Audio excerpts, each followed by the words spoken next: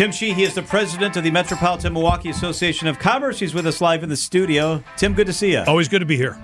New appointments to the stadium board. You know this very well because you were on the stadium board. What are the next steps? What are the things right now that the stadium board is considering that we would all be able to relate to? So it's a 13-person board. The governor has made his 7 appointments to the board, and the majority leader of the Senate has made his 3, and so the last 3 are the speakers. And, you know, looks like a great lineup of people. My only concern is that there are 13 new board members, and if they change staff, you've got no transition, no history moving forward. So that's a concern, but I'm sure the new board will work it out. So the first thing they have to do is create a new lease with the Brewers, which will govern how the $500 or $600 million is spent between now and 2050. So get the lease. That'll determine how the money is spent. And then the first thing up on the docket is probably starting to look at winterization. You know, how do they winterize the facility because they want to attract other events in there? So an exciting time for the community, for the state, for the Brewers, but a lot of unknown in front of us. Yeah, so where does the money go? Is there a central bank within the board that they just sort of manage? Do they have, for lack of a better term, a treasurer that allocates dollars for different projects? Yeah, it's a really good question. So there is, I think, about $35 million that seeds the pot of money that they'll use for the construction. There's another $60 million that's left in the current in the bank, you will. So the real question is, and it's a good one, is as that money comes in and as you expend it on capital projects, how do you best manage the money? I mean, you can't put it in the stock market and lose it, but you want to maximize your return on it as you go forward. So that's part of the delicate balance between the resources that come in, when they're expended, and how do you maximize those. How long does the winterization process take? When will we be able to monetize that? Next winter, will it be ready, or is it a longer process? Yeah, I would say that's an aggressive time frame to be ready for next winter, and they have to know they'll be ready to start to book events. So I would say 25, maybe clearly 26, and then you can start booking events. Concerts are the big money makers. You can have a monster truck pull in there. You could probably have an NCAA tournament in there if you've got the right. So there's some cool things that you could do in there, but you have to have the certainty that it's going to be done. So do the Brewers control all of that, Tim, or does the Stadium District Board have influence on events and things that could come inside the walls of the stadium? So great question. The lease controls everything. So the lease controls what money is spent, where it's spent, who's responsible for capital improvements, and who's responsible for maintenance. When it comes to the actual events themselves, that's really the Brewers' call. And all the revenue that comes from those events go to the Brewers, with the exception of the sales tax and other things which would flow to the state. And it's part of what would pay off what's going into the stadium. Tim Sheehy is with us in our studio. I wanted to ask you about Herb Kohl. The memorial service for Senator Kohl is on Friday in Fiserv Forum, which is so fitting. When you think about Herb Kohl and your time that you spent with him, do you have things that come to mind? Yeah, I mean, we have the obvious things that come to mind about keeping this NBA basketball in this community, all the things he did for education, what he did as a senator. I mean, two quick anecdotes. I think the first time I met him, he was very complimentary about the tie I was wearing.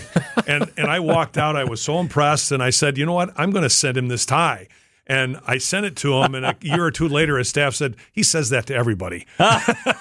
So it was just his way of making a connection. That's a great story. But I think the most interesting time was actually sitting in his office with Mark Lasry and Wes Edens when he was about to announce the sale of the team, and he asked me to call the governor and put Mark and Wes on the phone so they could meet the governor right after he had agreed to sell the team to him. So very, very unbelievable individual for this community. Always made eye contact, always wanted to know your story. I think that was the part of my experience with Senator Kohl. Yep. Just an amazing man, very unassuming man, drove his green Buick to the arena every night. Somebody would park it, green sport coat on, just walking through, having his seat and eating his hot dog. Yeah, a really interesting combination of somebody who was a very public figure but very shy. We've been talking a lot about Northridge. We spent a lot of time on this show talking about Northridge, some of it with you. Demolition appears to be moving closer. Where are we? What should we expect? Yeah, I mean, the court, they're about to run out of legal recourse, and the state has now put up $50 million to help with the demolition. So I would say we're 90% of the way there now. And then the big question is, once it's demolished, what happens?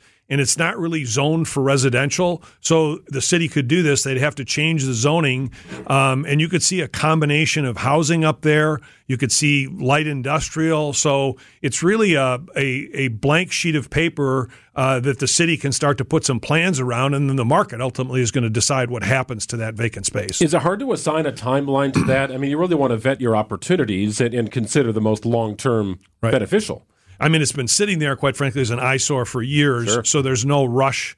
But once the demolition is done, or while the demolition is being done, I think the city has eyes on how do they zone it, what kind of approvals are going to be necessary, and what does the market dictate in terms of development there. I wanted to ask you about vacancy rates from this point of view. Many people are still working at home. Companies have decided they can save money by allowing people to work at home. Does that lead to vacancy rates in some of our buildings downtown or wherever there are office complexes? Yeah, a really interesting question. If I have this right, the vacancy rates across the United States are running just under 20%. That's the highest number since 1979. Wow. And so, as we talked about this on the show multiple times, people not returning to work, using offices differently is really having an impact. I think Milwaukee's vacancy rate is right around 21 or 22%. So this is something that's going to stay with us. And as the financing comes due, as leases come due, I think this is going to be a real challenge for U.S. cities to manage. One story, San Francisco, I think, had the third lowest vacancy rate in the United States. I think it's approaching one of the highest vacancy rates right now. So it's really hitting some of our major U.S. urban markets. Interesting. At what point does that start to affect the cost of living in those areas, I wonder? And San Francisco perpetually is just insane to try and live in. Right. Do any kind of business in. Just expensive, period. Yeah, and I think a lot of the tech companies have realized that their workers are happy working remotely. They don't want to come in as much. So it's hard to see that office vacancy rate coming down, which leads to the discussion we've had before about creative uses. And you start to see it in downtown Milwaukee, where the downtown housing seems to be very attractive, and trying to turn things like 100 East into housing is what's going to have to fill the void until this shakes out. All right, how about Tim's good news of the week?